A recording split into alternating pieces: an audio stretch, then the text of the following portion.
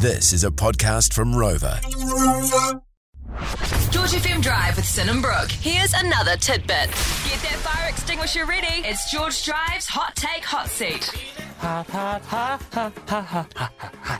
All right, we're getting opinionated. Brooke Gibson, I've got a subject matter for you. I want your hot take on it. And I think for this one, I need you to just think, what if this happened? Not like from experience, you know? Okay, what if this happened? Yeah.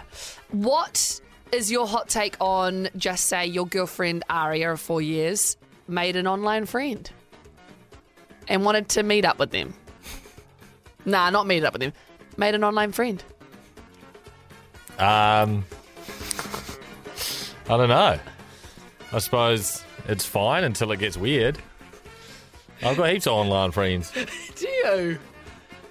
Who do you have that's an online friend? I don't know. I get messages all the time from people, like from listeners of the show or something, and I'll reply. They reply to my story, and I reply to them, and then you just, I don't know, is that an online friend? That's really sweet. Is that what I think that is. You know, I'll reply, and then they'll reply, be like, "Oh man, look at that shit," and then they'll send me a reel. I'm like, "Yeah, that's chat." Wait. What if Aria made an online friend via have a hotel of some sort, like an online adult I'd game? be like.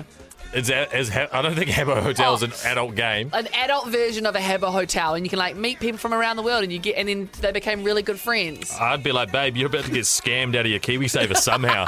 I'd be like, babe, you're the first person in existence to somehow have their KiwiSaver scammed from them through the government. They're somehow going to scam your KiwiSaver out of you.